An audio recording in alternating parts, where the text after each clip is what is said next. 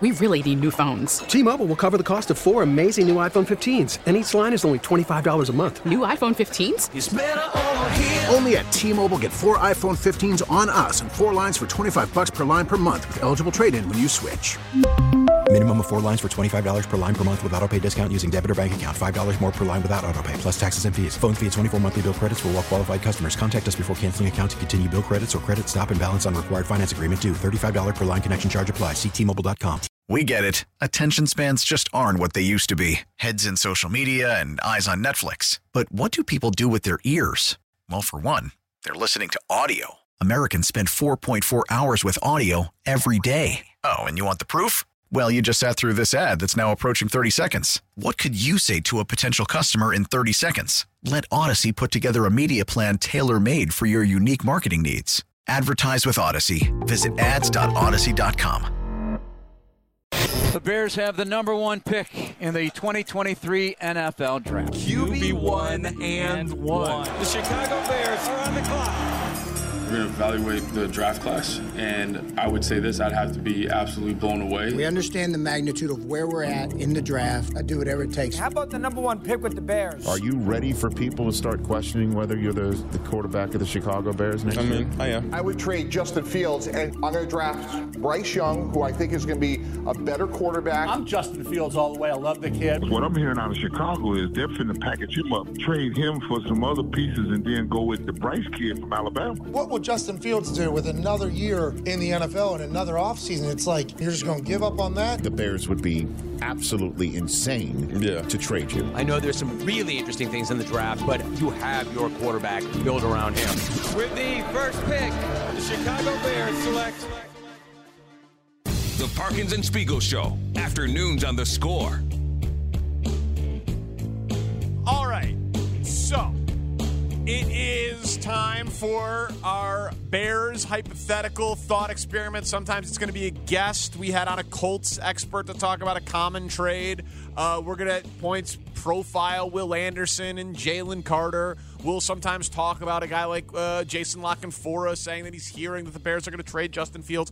It'll always be something different related to the Bears offseason in this time slot. Sometimes it might be free agency related or a trade or a draft or whatever the case may be. So today, what we thought was interesting was if you're Ryan Poles and you're thinking about all these things that are available there in front of you, and trade down is the most common thing because of the number 1 pick and the value that it can get, how far down are you willing to go? What is the lowest you would feel comfortable as Ryan Poles trading in this particular draft? Speaks, you can either give me your answer straight up or think about some of the factors and the variables that you'd be weighing in here. I've been thinking about the factors and the variables since you proposed this as one of our 3 p.m.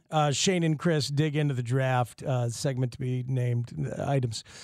And here's the factor for me.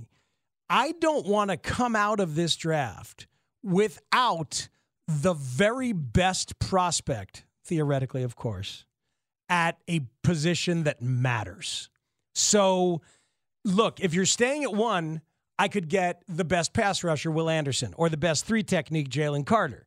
If I go down to 2, I should still be able to do that. If I go down to 4, I should still be able to do that, theoretically, because quarterbacks will jump up. I think 4 is the lowest you can go. And get one of those 2 guys. Where you can guarantee you can get one of those guys. Maybe you could go down to 5 or 6, but 4 is the lowest you could go where you'd guarantee it. Because if someone's trading up to 1, they're taking a quarterback, and Houston at 2 is taking a quarterback. Right. So then if there's Carter and Anderson, then that means you'd get the leftover of them at 3 or 4. If Julio Jones was in this draft, I would be then thinking about how low could I go to get that premium wide receiver number 1. Why you mention Julio Jones is there's not many examples of teams trading a ton of capital to move into the top 10 to draft non-quarterbacks, but Atlanta moved up from 27 to 6 to go up and get Julio Jones. Because he was clearly the guy, and they wanted that big-bodied number 1, and they got him, and that proved to be right. So, but D-tackle and D-edge are not the only premium positions. So corner Like, would I accept coming out of this draft as a Bear fan with the number one corner in this draft or the number one left tackle in this draft? Somebody I could plug in, and maybe it's Skoronski at Northwestern, but I don't know that there's any other positions that I would consider, right? And as we talk about premium positions, I don't think there's a wide receiver that makes sense. So I'm left thinking tackle, maybe corner, 3 technique, D edge. Right. So that's all logical. I think that wide receiver is a premium position, and I think it's clearly a huge need. I don't think, based on what the experts say, that Jackson Smith-Njigba or the kid from TCU, Johnson, is the type of like surefire number one receiver who's going to be a superstar. If they were, I would say that's a premium enough position. But I'm with you. Quentin Johnston from TCU. Quentin Johnston. 6'4", 215. PFF has him as their 15th ranked prospect, and that's the first wide receiver on their board. Right. So but again, I mean, rookie wide receivers are producing basically every year in the NFL. So you would think that if you draft that guy and you scout him correctly, most of the rookie wide receivers are hitting the last couple of years because of how well trained that position is. I'm with you. I think that what the argument would be, I have to get a great player at a premium position in this draft. Do I have conviction on someone lower than 4? And my guess would be, if you're Ryan Poles and you've got this offensive lineman background, that would be for an offensive tackle. That you would say to yourself, I'm comfortable with some of the defensive linemen that are in free agency, whether it is Javon Hargrave or Daron Payne or Draymond Jones or Yannick Njoku, like the different defensive linemen in free agency, and Flus will coach them up. My job is to protect Justin Fields, and I think I can get my left tackle of the future, Paris Johnson Jr., from Ohio State, have the Ohio State Justin Fields connection. He's a refrigerator of a man. He's a 6'6" mountain. 6'6", 310, did not allow a sack on 449 pass block snaps at Ohio State. Played left tackle and played right guard. Has shown versatility, but by all accounts profiles out to a left tackle in the NFL. PFF has him higher than Peter Skoronski. Skoronski has shorter arms. Yeah, exactly. Like very technically sound, but a couple of questionables on the tape. The assumption from what I've been reading is that Paris Johnson is going to jump Skoronski once they get to the combine. Wow. Is that when he gets to the combine and this guy just walks in and he fills up the door frame, everyone's going to be like, oh, okay, well that's, you know what I mean? Like that looks like a left tackle. And Skoronski's been trying to stretch those arms out the last month, and it's not going well, from what I heard. But also, like, the further down you trade, the more draft capital you get. And right. So do you like is it possible? So now let's try to put a number on it. What, do they like Miles Murphy, the edge rusher at Clemson, enough? Like, could you like the second edge rusher enough that you're comfortable with that? Or the second tackle enough that you're comfortable with that? That's where I personally would get squeamish. I'd want the best player in the draft at the premium position. Me too. But sometimes the second guy at the position drafted is the better one. It invites way more criticism, way more scrutiny, and it's a little smugger, for lack of a better word. It's just kind of a smug, arrogant pick. And like, oh no, I'm good. I don't need Jalen Carter. I'll take Miles Murphy. I don't need Will Anderson. I'll take Miles Murphy. Like that's a risky thing to do. You open yourself up to a lot more criticism if you don't go the consensus route. But and the further you trade down, the more draft capital you get. So like, would you trade? Let's. So we both agree we would trade to 4. Yes. So I would trade to 5, which is Seattle, just in and obviously it could be end up being anybody. It could be multiple trades, etc. Yeah, but so would you trade? I'll go to the extreme end. Would you trade to 9? Carolina needs a quarterback. Would you trade the 9? At 9, I got to be okay with the second ranked prospect at one of those positions, I think. So I'm a no. Okay. To me, it would depend on how many quarterbacks you think are going in front of them. Because if you think you can get your top tackle at 9, to trade from 1 to 9, man, you're going to get a lot of value. You're probably getting this year. You're getting 9, next year's first, and the following year's first, in addition to their second-round pick this year. You probably come away with 2 extra first-round picks from a team that, in theory, would be starting a rookie quarterback and would have absolutely no guarantee of being any good. So if you are convinced that you can get your left tackle with the 9th pick of the draft, which obviously it'd be hard to have certainty on that, but in theory, if Ryan Poles can scout anything, he can scout it. To me, that's the lowest I would go because I think people would be blown away by the number of picks you would get back, and maybe you'd be able to get your left tackle of the future. Let's say that you go to 9 and 4 quarterbacks, go before you.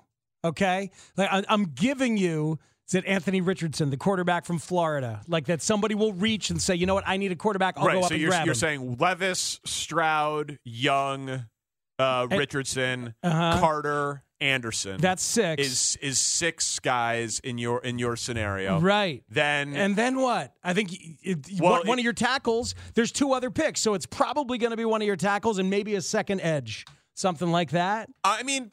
Could be the corner. The corner from Oregon, right? Christian Gonzalez, people like a lot. Yeah. As the top, corner is as premium of a position basically as exists in the NFL outside of quarterback. And where it gets interesting is that there are some good teams up there. So if you're Seattle or Detroit and you're not grabbing a quarterback up there, maybe you do want a lockdown corner and you're like, look at us, we just stepped up. Well, the Lions are probably drafting defense. So you can if the Lions are staying put, they're probably drafting defense. Lions are at 6 and 18. Yeah. So you if the Lions stay put at 6, you can put a defensive player in there. I would say almost assuredly. They've got a good offensive line. They had an awesome offense this year. Their defense was a travesty. I could easily see them saying, we've got. They got a bunch of good defensive linemen, honestly. So I could see them taking a corner. Bears are going to sign Jalen, I do believe. That's your number 1 corner. They've shown an ability to get production out of some other rookie corners, even undrafted ones. I don't want to settle for the best corner in this draft coming out of this when I'm at number 1. I don't think you can take a corner. So if I want the tackle, I don't feel great about getting the first tackle off the board at 9. So you're 7. I'm 7. You're 7. Because if I go to 7 and there's 3 quarterbacks taken and then the other 3, I still might miss out. On the tackle. Are you a 1 to 7 or are you a 1 to 2 or a 1 to 4 and then a 2 to 7 or a 4 to 7? I love your 1 to 2 and then 2 to 7 or your 1 to 4 and 4 to 7. Give me a 1 to 2, 2 to 4, 4 to 7. But in or theory, 1 to 4, 4 to 7. I don't care how I get to 7, but I'm not going lower than 7. But in theory, you should be able to get the same number of draft picks. Depending on, you shouldn't need extra trades necessarily. Oh, but anxiety and time might give you another draft pick or 2. Yeah, but if you have the option to go 1 to 2 and then 2 to 4 and then 4 to 7 or 1 to 2 and 2 to 7, you're going to get more picks. Why wouldn't you want more picks? No, but you're going to end up at 7 anyway. I'm saying I don't think you would necessarily get more picks. I think you'd have more certainty on draft day. Well, how about this? Because, in theory, the cost to move from 1 to 7, and then the cost to move from 4 to 7. The difference should be on the chart. Should roughly be what it cost you to already make that first The trade. move from 7 to 1 is going to be more than the move from 2 to 1 or 4 to 1 is what you're saying, right? It's going to cost more to move from 7 to 1. I'm saying no matter how you get to, say it was 7 with Vegas, if you do that by way of the 4th pick in the draft, or you just get the picks from one team, right? It should be roughly the same amount of draft capital, just it would be coming from 2 different places as opposed to one place. Here's the thing. I'm thinking of all those different stories we've all read about behind-the-scenes craziness that happens on draft night with multiple trades, right? If, let's say they go 1 to 4 with Chris Ballard and the Colts in the days before the draft. Okay? They go ahead and take the very best offer they can. And then they're sitting at 4 on draft night. As the draft is developing, they realize that they're okay with the guy they'd take at 4 or the guy they'll take at 7 because they start to have a feel of what's going to happen at 5 and 6. And then 7 is going crazy. Like, no, we want to get to 4. We want to go ahead and get that guy. Stroud's going to be gone by the time we get to the Raiders. We want to jump to 4 and get him. You might get more on draft night. And more again, insurance. It's certainty. Like, that's what I'm saying. Like, if you hey, we'll move down, but we're going to move down incrementally because we want to be sure the draft keeps falling our way to be sure that we end up with our guy at that top spot. And it's like it's kind of like investing. Like, you want to diversify your assets a little bit. So, like, if you trade with Indy and you get their future first, and then you trade from 4 to 7, and you get some Vegas picks, now you don't only have draft capital from one team. Either one of them sucks and you're sitting pretty. Right. In case you give up, in case Bryce Young is amazing, he becomes Joe Burrow, and now you've acquired draft picks from a team with an awesome quarterback. Yeah. You would want to diversify your assets a little bit. So that makes sense to me. Great stuff on the text line from a ton of listeners thinking about how we do this, and what they would do. A bunch of people like this. This is fun to think about, this opportunity. And that's why we wanted to do this because, and it's, by the way, it's why getting the number 1 pick was so valuable because you really can control the whole thing based on where you're at. And yes, of course, these are all hypotheticals. We don't know if these offers are going to really be on the board, and mock drafts are just that at this point. But if Ryan Poles said, my left tackle of the future is in this draft, I'd be comfortable with him trading down further than 4 as long as he came away with that guy at that position. Because if you're taking defense, and this is my offensive bias coming in, you need to get the best guy. But if you're taking offense, like, I'm okay with you taking a guy that is more of a supporting cast role because in theory you've got Justin Fields that elevates the other guy. You know what I mean? Like, I don't want to take Skoronski if his arms are going to make him turn into a guard at some point. No, you do not want to be drafting a guard. You can't take a pick that ends up being a guard. I agree with you, but if they take defense, what I'm saying is I want it to be Carter or Anderson. If they take offense, and it's obviously a non-quarterback, it feels like you can go a little bit lower in the draft in order to get that guy because quarterbacks will be overdrafted and those top defensive players are going to be up there. So I think it's stay in the top 10, come out of there with at least 1 extra first. And if you move down all the way to 7 or 9, you're probably coming out of there with multiple extra firsts. Man, it's so much hinges on some different news items. Is Derek Carr going to the Jets? That limits the Aaron Rodgers possibilities, and maybe he does go to Vegas. Does Rodgers emerge from darkness and stay in Green Bay? We'll see what hat he's wearing, if he can even see the logos there in the darkness. I want Vegas to want a quarterback. I don't want Vegas to get one of those guys. I don't want Vegas to get Rodgers. Yeah, I was going to say, they're not getting Carr. No. Yeah, that makes sense. You want as many teams in the top 10 quarterback hungry to still need a quarterback. Mm-hmm. That's right. Texter says, Danny, why does nobody talk about the Bears trading with Houston for 2 and 12? I would make that trade immediately. That's according to the trade value chart. It costs less than the 12th overall pick to move up from 2 to 1. So they don't have to give it up. They don't have to give up 12. But if you could fleece them, if you could scare them, maybe, and you could scare Cal McNair. You'd scare Nick Caserio and say, like, oh, no, we're going to make this deal with Indy, and they're going to take Bryce Young. You better come up and get it. Yeah, and the only way we're doing it is for the 12th pick. I mean, yeah, that would be considered an overpay by all the draft value charts that are out there. But, yeah, that'd be awesome because then you could take your best – you could take Anderson or Carter or trade down from 2 to wherever again and pick up that – and then at 12, you are in the range to draft a receiver. Mm-hmm. Texture says it's Friday and you're making my head hurt. I'm sorry about that. Right. Your head shouldn't hurt. Bears hypotheticals, buddy. We're throwing a lot of numbers at you. It's confusing. We understand. I know, but we're looking at the draft order, and so could you. Don't pretend you're not.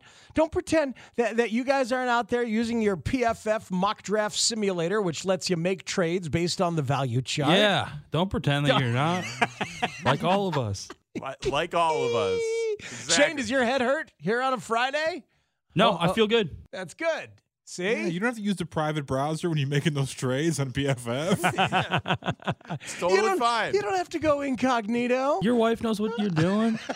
It's no big deal.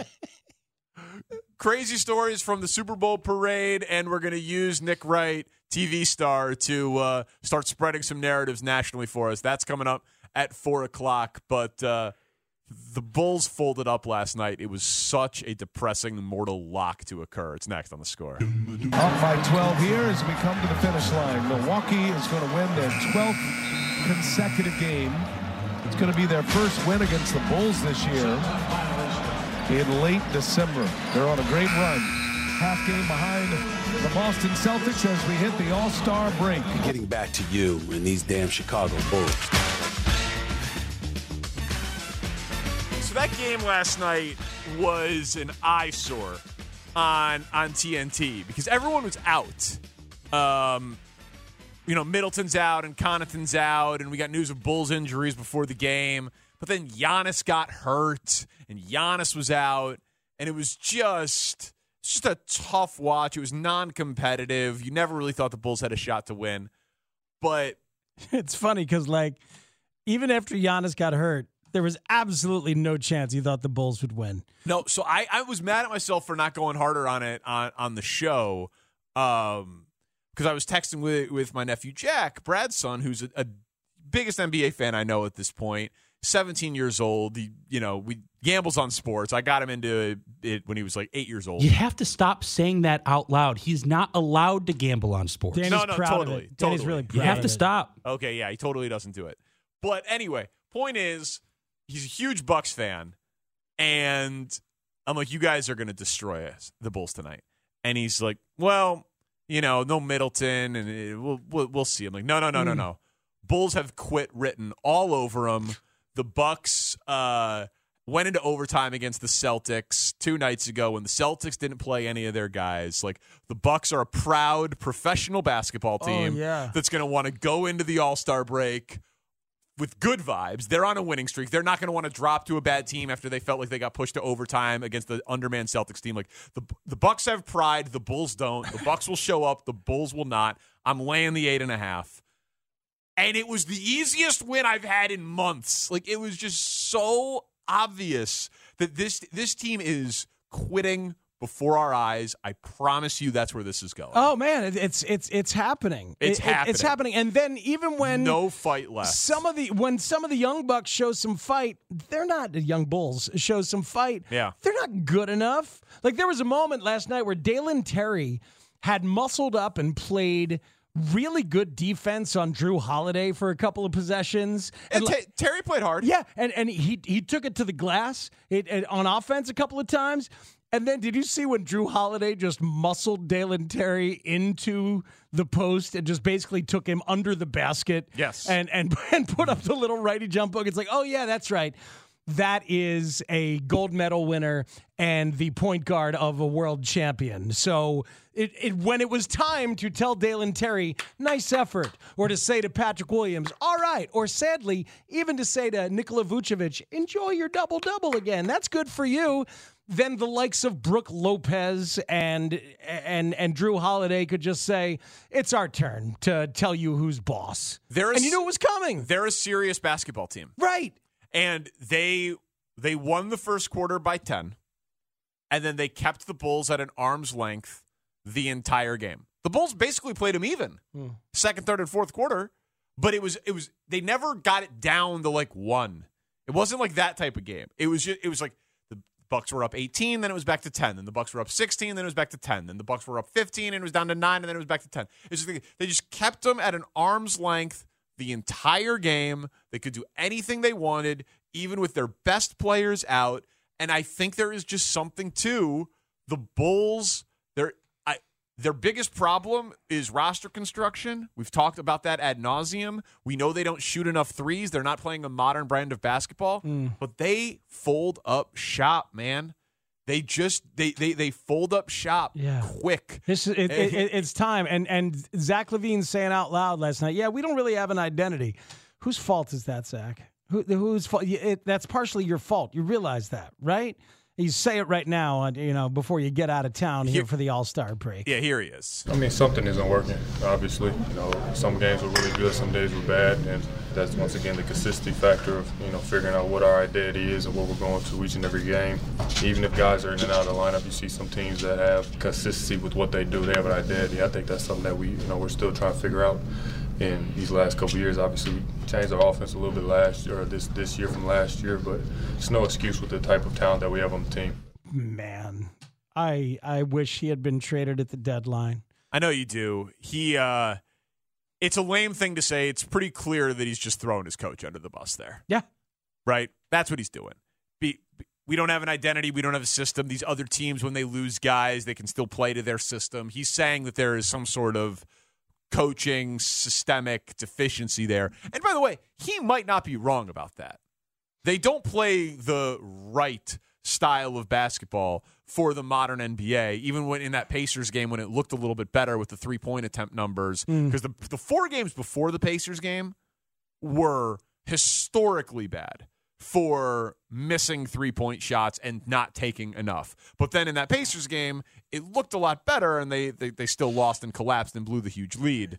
And but it's just nothing's consistent with them. To me, the whole thing is like, I think there was a vision that AK had, and he and Billy shared it, as long as Lonzo Ball was here to mitigate weaknesses and to drive the identity of the thing.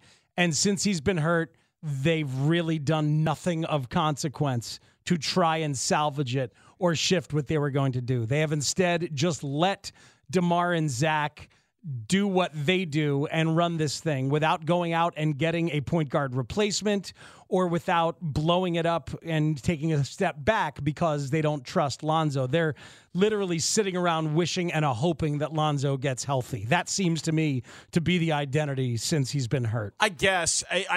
I think with how AK talked about it, even if they think Lonzo's coming back next year, I still think DeMar's getting traded this offseason. Well, now I think they've waited and hoped that they were going to develop some sort of identity without Lonzo, but it's not like Billy. So I'm giving Zach a little truth here. Like, it's not like Billy has stepped up and demanded and made sure they play a certain way in Lonzo's absence. Listen, I think that NBA coaches for the most part are pretty good, but there are only a few real difference makers. It's such a players' league. It's hard to have a difference-making coach schematically, X's and O's wise. You don't do a ton of different game planning. You hear it all the time. Oh, LeBron's calling out that other team's set before they run it. Right? Rondo would call out other team's sets. Like, these teams all know what they're doing. And so it's hard to there's Eric Spoelstra. There's Greg Popovich, but even when Pop has no talent, he can't do anything. Right. But Pop and a couple others will really drive the players hard and get them to have a consistent effort. That's something that is not happening here either. Well, Stan Van Gundy is a great analyst. He's seen a couple of Bulls games recently on TNT. He was with our guy Jason Goff on the Full Go and talked about how the coach can set a standard. You set a standard of how you want your team to play, the things that are non-negotiable and the things that you think are within your control as a team and that players have in their control. So guys are going to miss shots. They'll go on times when they're making shots, all of those things. But, we can get back on defense and take away fast breaks. We can make a commitment defensively to the things that we think are important, whatever that is. Like for me, it was trying to keep the ball out of the paint. We can block out and rebound the ball. And then offensively, we can share the ball and play together, those kind of things. I think you've got to hold that standard, whether you're a rebuilding team at the bottom or whether you're a great team. And I think that helps you through the ups and downs. If you're doing those things, you're happy as a coach and you want to convey that to your players. And if you're not, you've got to convey that also, because sometimes you're not really playing to your standards, but the shooting bails you out or an individual talent bails you out, but you're not doing the things that you need to do. And so I think if you stay consistent to these are our standards of play, that's how you gain trust of your players and a consistency as a coach. If you're just reacting to the results, the Bulls on a 4-game losing streak, or you go on a 5-game winning streak, if you just react to that, to me, that's a recipe for inconsistency, because shooting's always going to be an up and down thing. And it is one of the biggest reasons you win and lose. And so you're going to go like this a little bit. But if you stay with your standards, you got a chance. Man, that's really good stuff from Stan Van Gundy on Jason Goff's podcast, The Full Go. Because a couple things in there. It's about like trusting your process and your standards as opposed to being frantic about results. And that thing in there about sharing the ball, that was what Stan lived with. You know, are we playing for each other and sharing the ball? The only way that this team has done that is when Lonzo's there. That's it. They haven't done it at all without him. Like every once in a while, there'll be a 2 or 3 game stand, and that's what I've progressively gotten angrier at Billy for not making sure, somehow doing everything you can to try and make sure they play that way. They do not play that way. They don't. I don't think any great coach would solve this problem, but he certainly doesn't have the solutions right now, and it shouldn't all be because of Alonzo Ball injury. Nick Wright will join us at 4 o'clock with some unbelievable stories. In a few minutes, want to revisit a headline that I kind of dismissed a few months ago that I think we should have given a little bit more credence to, related to what we're talking to right now. That's next on The Score. Everybody, we are live. The Parkins and Spiegel Show. Strange twists and turns with the guys over there on the Parkins and Spiegel Show. Afternoons on The Score. We're having a little fun.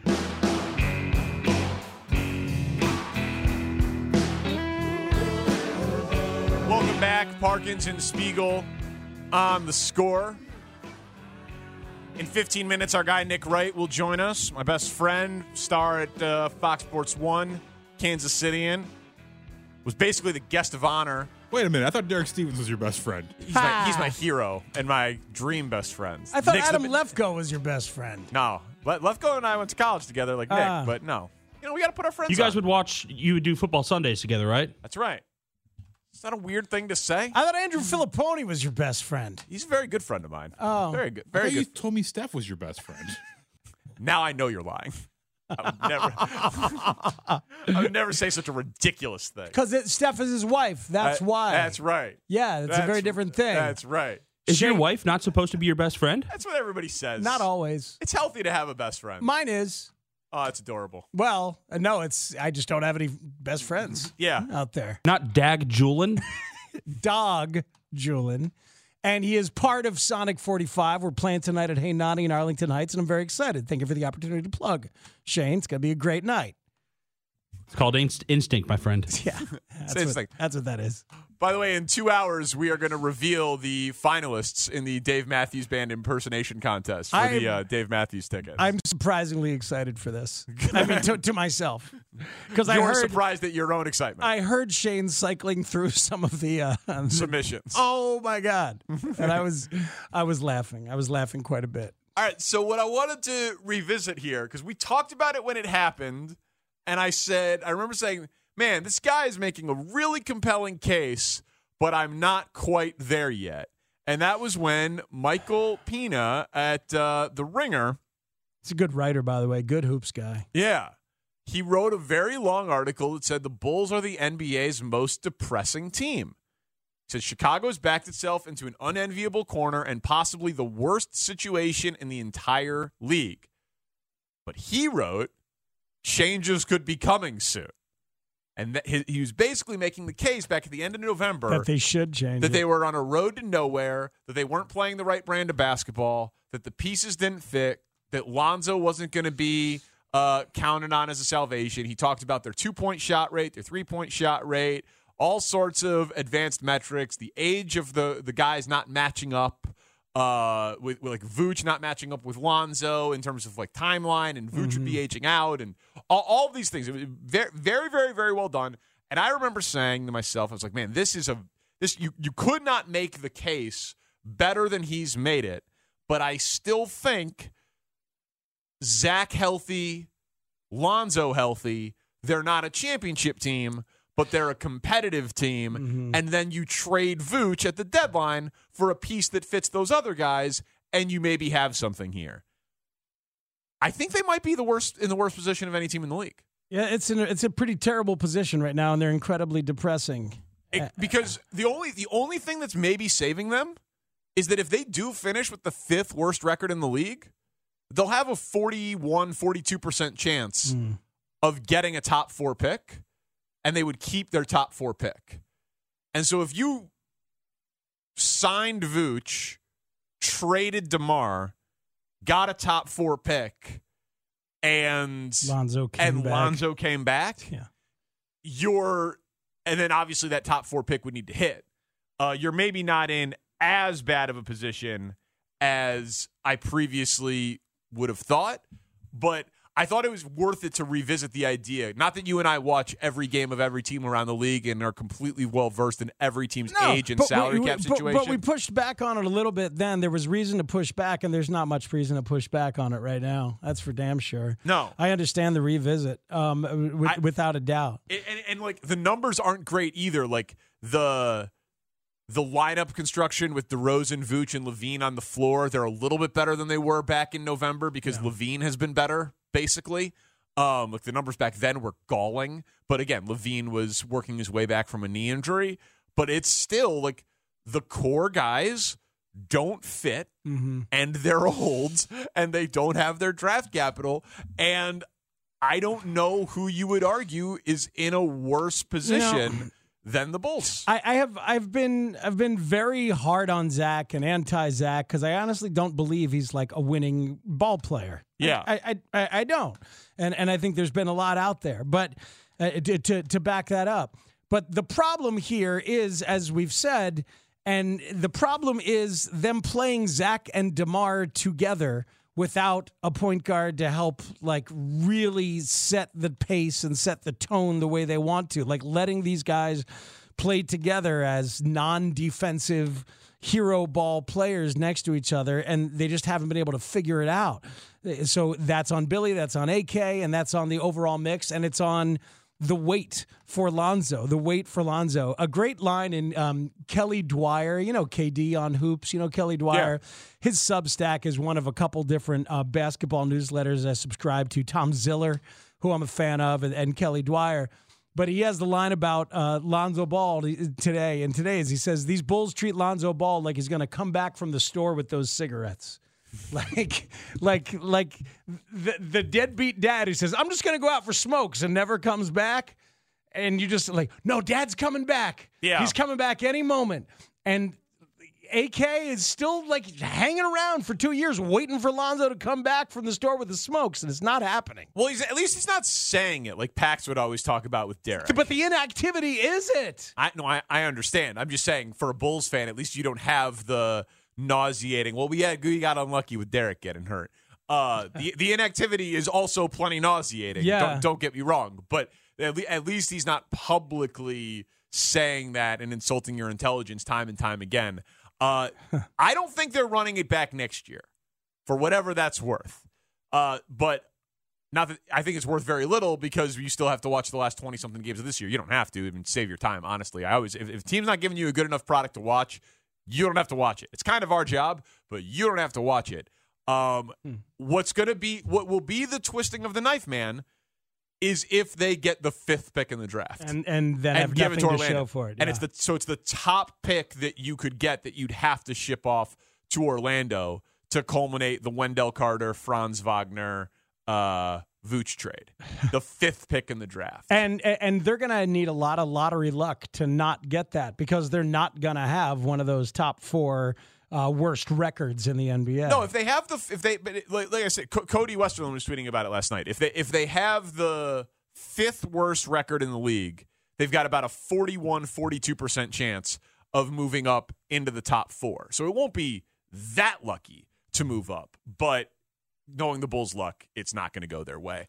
But before Nick joins us at 4 o'clock, this guy asks us to do something. We say yes. He's a huge friend of the Score, huge friend of the show, a great guy. He's philanthropic. He helped me out when I bought my house, David Hochberg, 56david.com, but also helped out with the Radiothon, helped out with the 5K for brain cancer awareness for my brother. David Hochberg has another great cause that he wants to let our listeners know about. What up, David? What's up, Danny? Appreciate you giving me the opportunity to call in. It's tomorrow's the second annual Vestathon, where we are raising awareness and funds to help the Chicago Police Memorial Foundation buy bulletproof vests, replacement vests for the officers of the Chicago Police Department from 10 until 1 on my show on another station. So, okay, you raised $250,000 last year. You called in. This hits me. It's crazy that it's needed to fundraise for, right? Like, I get why a grocery store on the west side needs fundraising. I get why cancer research needs fundraising. I don't fully understand why a police department with a $2 billion budget needs David Hochberg on another radio station to raise $250,000. Can you explain it to me? Yeah, it's complete incompetence is what it is. You have 12,500 officers of the Chicago Police Department out there protecting us every single day that they strap on that on their belt, gun belt, and their shield and their bulletproof vests go to protect us. And I just want everybody to know, even though you don't live in Chicago, every time you cross over the 606 zip code and enter Chicago, the men and women of the Chicago Police Department protect you. So when you come down to work, when you fly into O'Hare Midway, when you go to see a game or come down for dinner or come down to see a show or go shopping or whatever, the Chicago Police Department is your police department when you cross that line and enter into the city in the 606 zip code. So why aren't they providing replacement bulletproof vests like all the other departments in the suburban police forces do? I have no idea. It's complete incompetence. It's complete stupidity. And that's why we need to help the Chicago Police Memorial Foundation raise funds so they could take the funds that they have set aside, Danny. They have set aside $550,000 of their budget to buy, I believe, 1,000 bulletproof vests. We're just helping to raise enough funds, enough money, or as much money as possible so they could use those funds that they got set aside for the vests to take care of the Gold Star families, which are the families of the officers that made the ultimate sacrifice and died in the line of duty, and to support other families of officers that have gotten injured during the line of duty that might need a couple of bucks to get them by. So how do people support it? If they want to contribute, how do they support it? Yeah, it's real simple. There's a website set up, cpdvest.funds. I hooked up with the Barstool guys, Chicago, White Sox Dave and Chief. I did both their loans. They corralled Barstool Sports River North, opening up at 11 all day tomorrow. Drinks and food specials, 50% of the handles going to the Vestathon. So, and White Sox Dave's going to be calling in my show every hour, giving updates. So it's going to be a great event. And also, you can listen. I've got sweaters signed by Savard, Secor, Chelios, and Troy Murray, as well as Eddie Olczyk. And I've got jersey signed by Dan Hampton. We're going to be doing a bunch of fundraising that way as well, raffling off jerseys and other signed memorabilia from Chicago sports legends. Hochberg, you're good people. You support us. We support you, man. Good luck with it tomorrow. Thank you, sir. Thanks, guys, for the opportunity. Take care. Yeah, of course. CPDvest.com. CPDvest.com if you want to help out directly. Appreciate David Hochberg for always supporting our initiatives, so we will obviously support his initiatives. Nick Wright, first things first. Pat Mahomes breaking off from the parade to dap him up. Travis Kelce. Just think about like a hometown kid made good. Crazy stories from the Super Bowl parade. Talk some sports with the FS1 superstar next on The Score. T-Mobile has invested billions to light up America's largest 5G network, from big cities to small towns, including right here in yours. And great coverage is just the beginning. Right now, families and small businesses can save up to 20% versus AT&T and Verizon when they switch. Visit your local T-Mobile store today.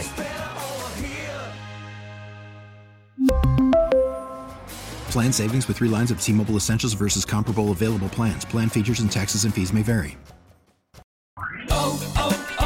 O'Reilly. For a Protect your vehicle's engine with a full synthetic oil change and save with Mobil 1 at O'Reilly Auto Parts. Purchase 5 quarts of Mobil 1 full synthetic motor oil and receive a $10 O'Reilly gift card after rebate. See store for details. With your Mobil 1 purchase, you'll also receive 2 times points during O Rewards Bonus Points Month at O'Reilly Auto Parts.